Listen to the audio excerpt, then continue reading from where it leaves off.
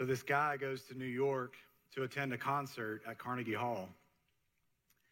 And while he's in New York looking for it, he gets lost. And he can't find where he's supposed to go. And all the buildings are looking the same. And he's starting to get frantic. And he finally sees a guy carrying a violin case. And so he runs up to this man and he says, "Sir, can you please tell me how to get to Carnegie Hall?" The musician smiles and says, "Practice, practice, practice." This is the fourth sermon in our series, Life Goals, as we look into how we receive revelation through allowing God to adjust our priorities, our perspectives, and today, our practices. Our practices. The definition of practice is the actual application or use of an idea, belief, or method. And I want to start backwards today. We preachers like to save the application for the end of the sermon, but that's where I want to start today. I want to ask you a question. What practices can you establish in your life that could position you to receive God's revelation? What practices can you establish in your life that could position you to receive God's revelation? I think we need to gain some common ground first, though. I want to ask you a question. Do you believe that God still speaks today? If yes, say yes. Awesome. That's revelation. That's revelation. Revelation is God speaking to human. Okay. Do you want to hear from God? Yes. Okay. Awesome. So the only question left to ask this morning is this. How do we hear from God? What is our role in this conversation? What are the things that we can do to position ourselves to hear God's voice? And if you already feel like you're hearing God's voice, maybe I would ask, what are some things that you can do to hear it more clearly, hear him more often, and maybe in a deeper way? And I'm not talking today mostly about how God speaks or the method with which he uses to speak. We know, right? Prayer, scripture, other people speaking to us, dreams and visions, nature, he speaks to us through nature. So I'm not talking about that. What I want to focus on is what our role in the conversation is, because all of the ways that God speaks to us will be lost on us if our attitudes and actions are messed up. There are things that we can do that enable or hinder God's voice in our lives. And although Jesus asks us to come to him with a childlike faith, sometimes I think we come to him with more of a teenager's attitude. My ability to speak to my 6-year-old is very different than my ability to speak to my 13-year-olds. Amen? Just last week, Abby Wren was playing outside, and she fell and skinned her knees and hands, and she came in, and she was crying, and I kind of cleaned her up. And while I was cleaning her up, I was telling her stories about how when I was a kid and I got hurt and, I wrecked my bike and whatnot, and she was just enthralled with these stories. And her friend came in to check in on her, and she was like, tell her what you told me. And I'm like, these stories aren't that great. I was just trying to get your mind off the pain, but she just loved hearing those stories. Contrast that with my 13-year-olds. Man, I can be spitting the most profound, life-altering wisdom, and it is just lost on them sometimes. Lost. Now, don't get me wrong. They're good kids, and they do listen, but, they're 13, so. But there are these attitudes and actions that I believe affect our ability to hear from our Father. The attitudes are what Trey's been leading us through in the last few weeks, right? The priorities and perspectives. So I want to talk about that real quick. Priorities is number one. Getting our priorities straight is crucial in our ability to hear God. So easily in my own life, I get my priorities out of order. I get pushed and pulled by the urgent, and I forsake the important. Trey described it as the tyranny of the urgent, and I love that. That feels so true, doesn't it? It feels like urgency is this tyrant, this bully that's trying to pull at my attention and getting me to forsake the things that are most important. I wonder if that's what Jesus is talking about in Matthew 6:33 when he says, "Seek first the kingdom of God and his righteousness, and all these things will be added to you. I remember years ago, and I wish I remember who said it, but someone told me, every time you say yes to something, it means you're saying no to something else.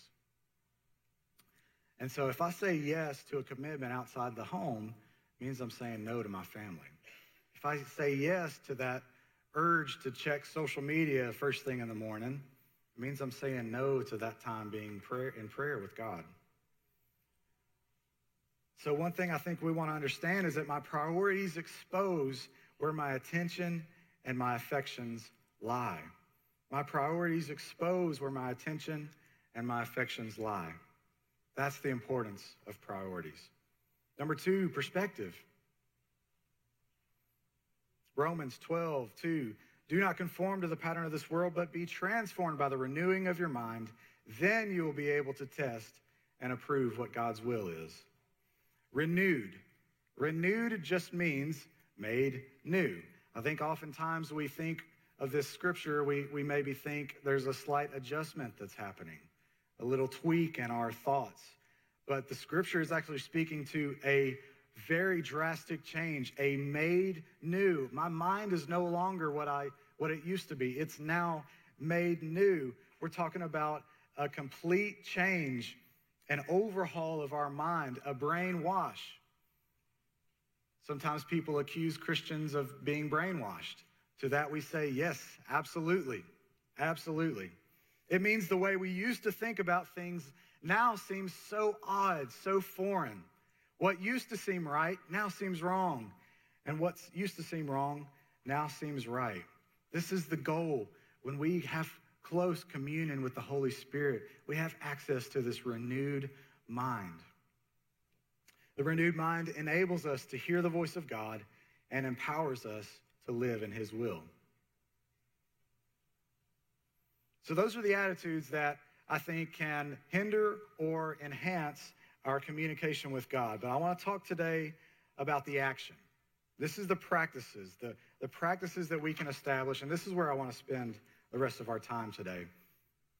Our practices shape who we are. A believer practices faith by developing practices in his life or her life that enables the voice of God to be heard and then followed.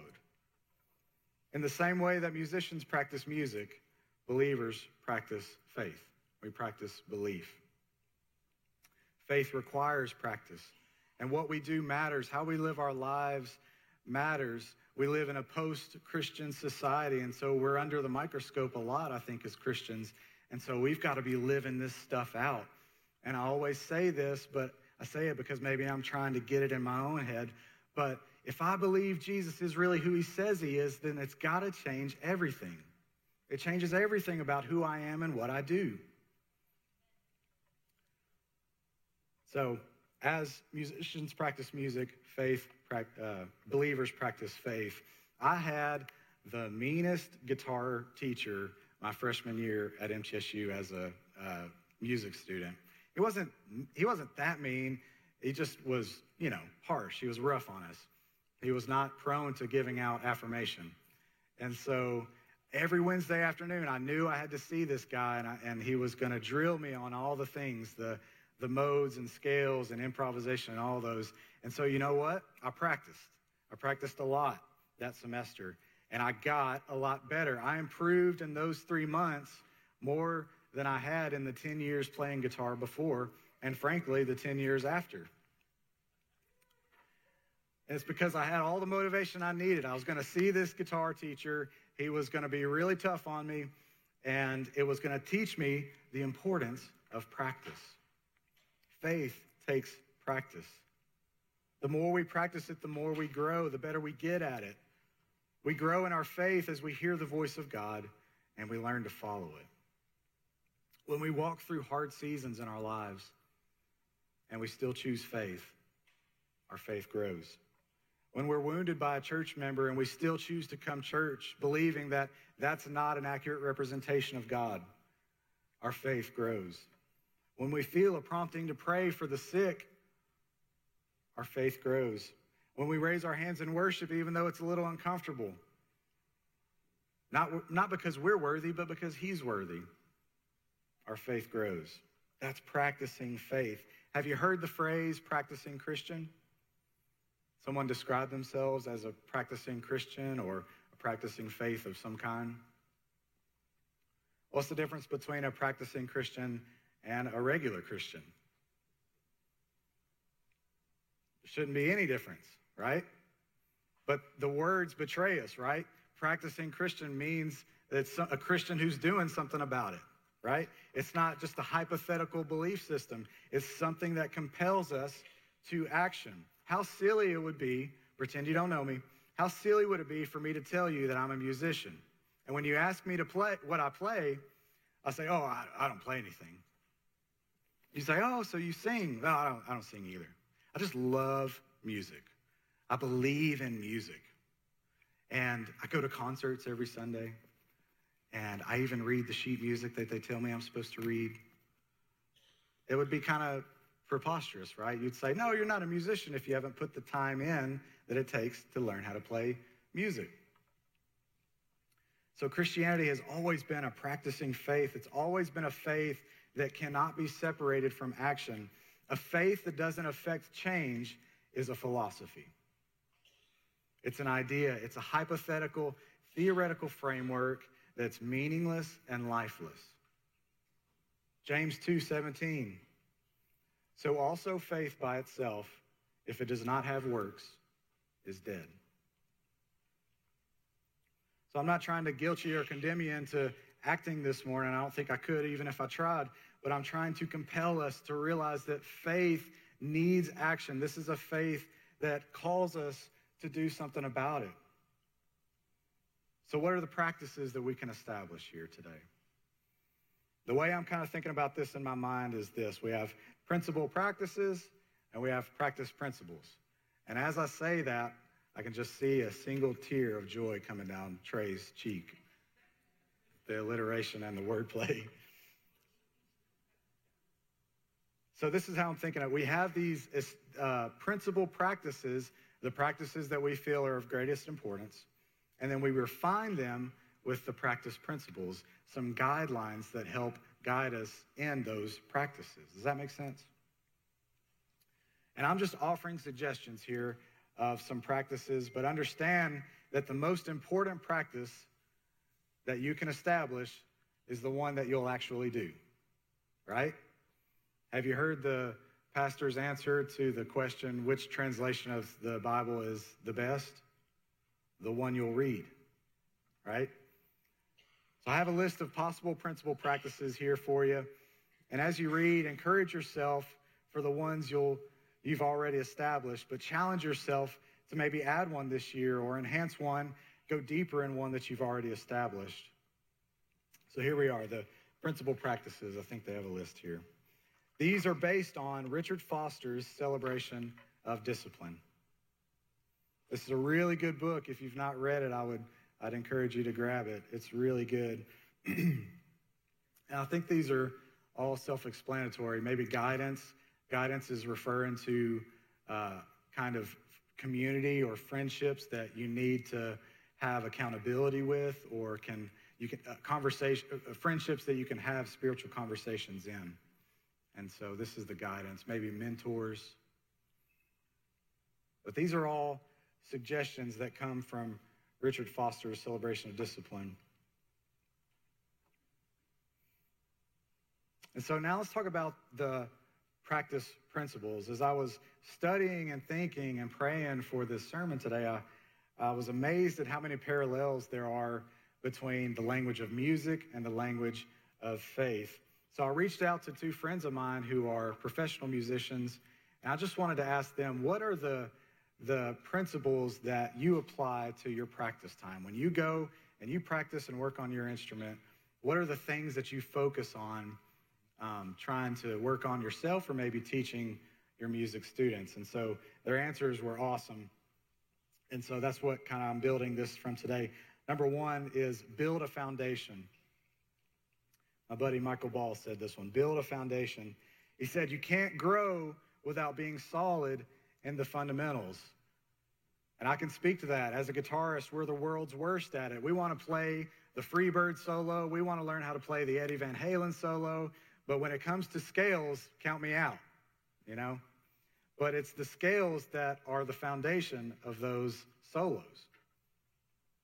Faith is our foundation as Christians. Scripture says that it's impossible to please God without it. It has to be the foundation that we build everything else on. The writer of Hebrews defines it for us. He says, faith is the assurance of things hoped for, the conviction of things not seen.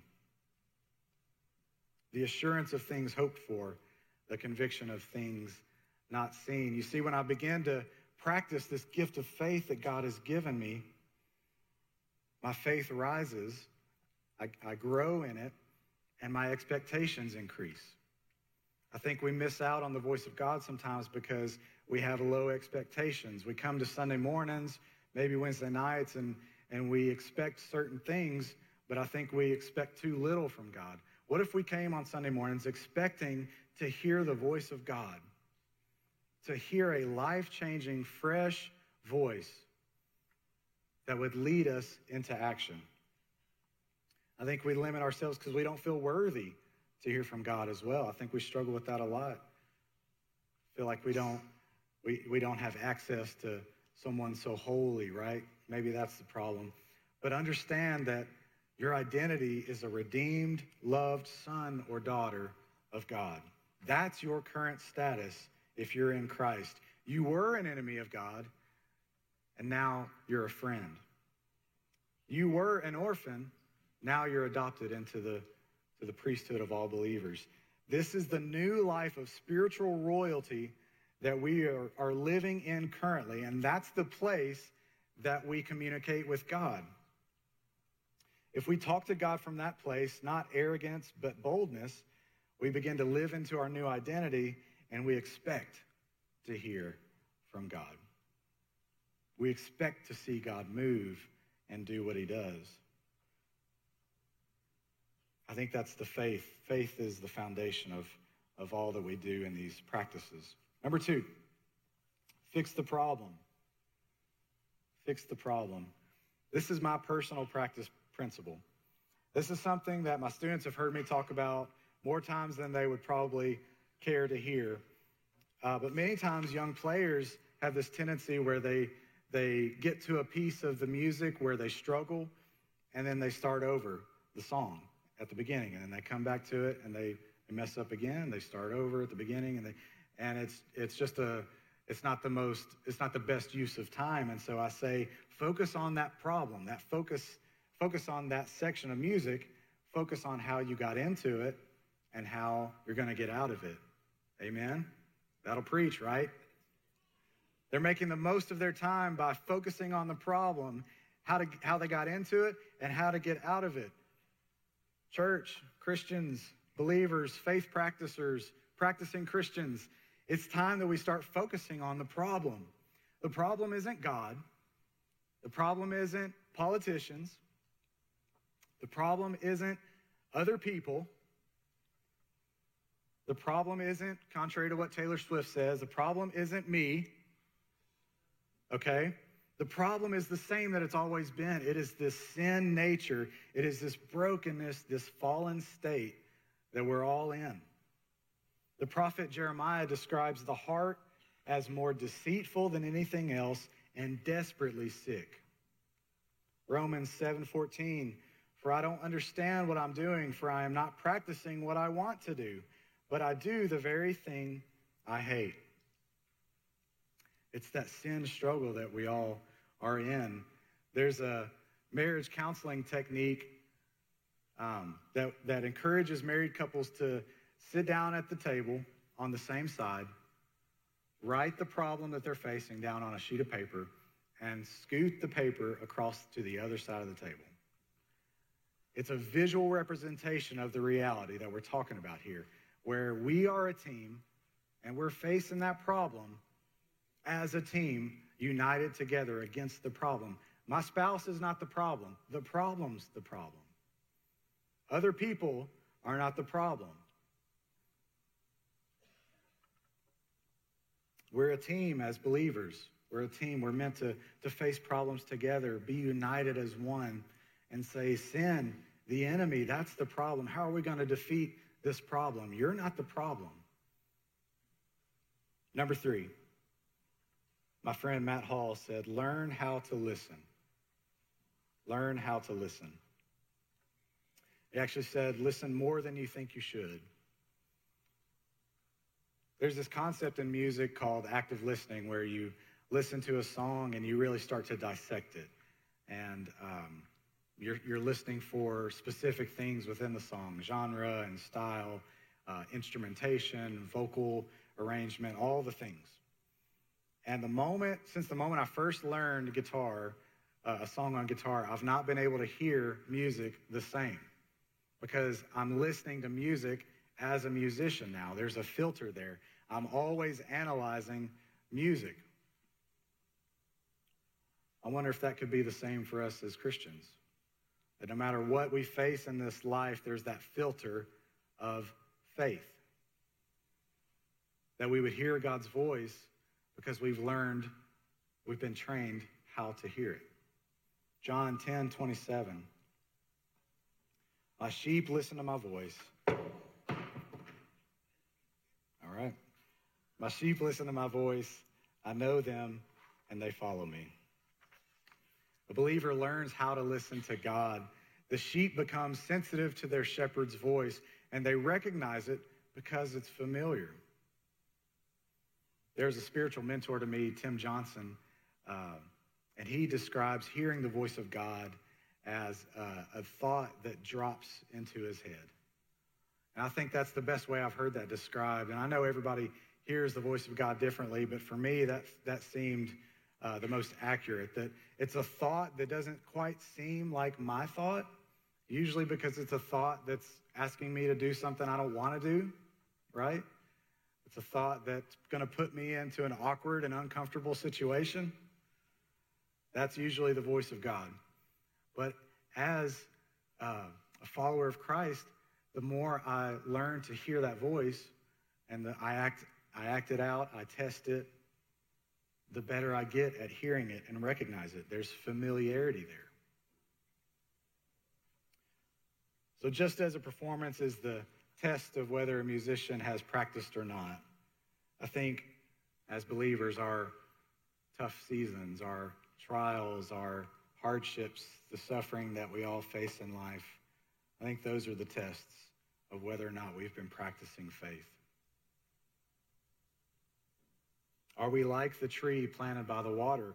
When drought comes, we're rooted not in circumstances and feelings, not in seeking other things before the kingdom, not seeking success or financial security. Are we rooted in faith? What practices can you establish in your life that could position you to receive God's revelation? After all this talk about the importance of practice, I think it would be appropriate for us to do a little practice in here today. Is that okay? I want to lead us through something called Lectio Divina. Megan, if you want to come up and lead us through that. Thank you. If you've done this before, you know how powerful this can be. And it's a reading scripture with intentionality. And I know there are kids in the room, and it's okay if we're going to be quiet for a minute and still, but if the kids are making noise, it's all good. Let the kids be kids. We're not gonna get worried about that. But this Jeremiah passage that we read this morning, we've been reading through this series, this is the picture, I think, of what someone who is living out their faith, who is practicing principles and principle practices. And so if you can, would you just close your eyes? I want to lead us through this.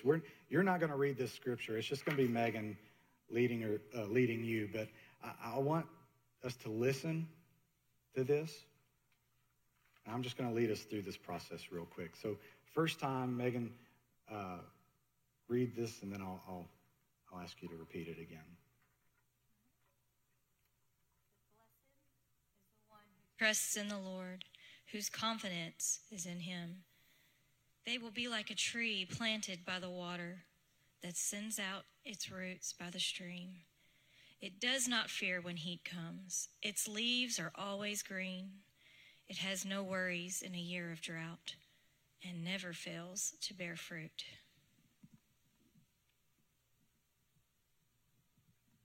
She's going to read that again, and I want you to this time to listen to a word or a phrase that catches your attention.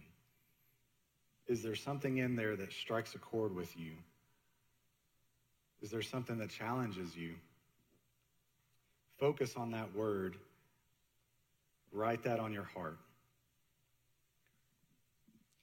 But blessed is the one who trusts in the Lord, whose confidence is in him. They will be like a tree planted by the water that sends out its roots by the stream. It does not fear when heat comes. Its leaves are always green. It has no worries in the year of drought and never fails to bear fruit.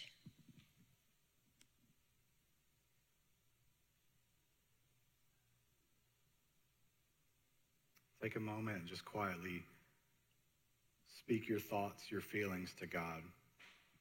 Still listening for his voice. Offer to him prayer that would require all of yourself, including brokenness that needs healing.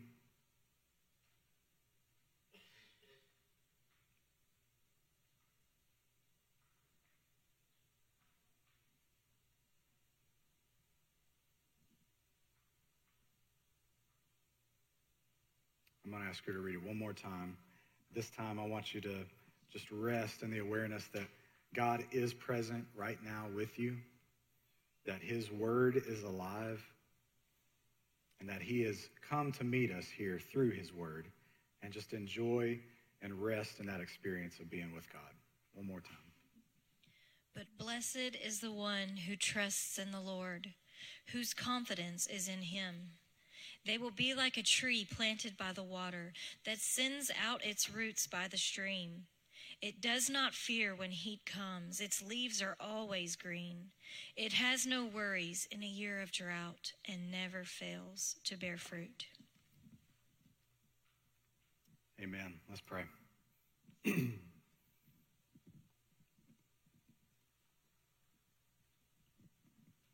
God, we thank you for your presence. We thank you for being our shepherd, our father.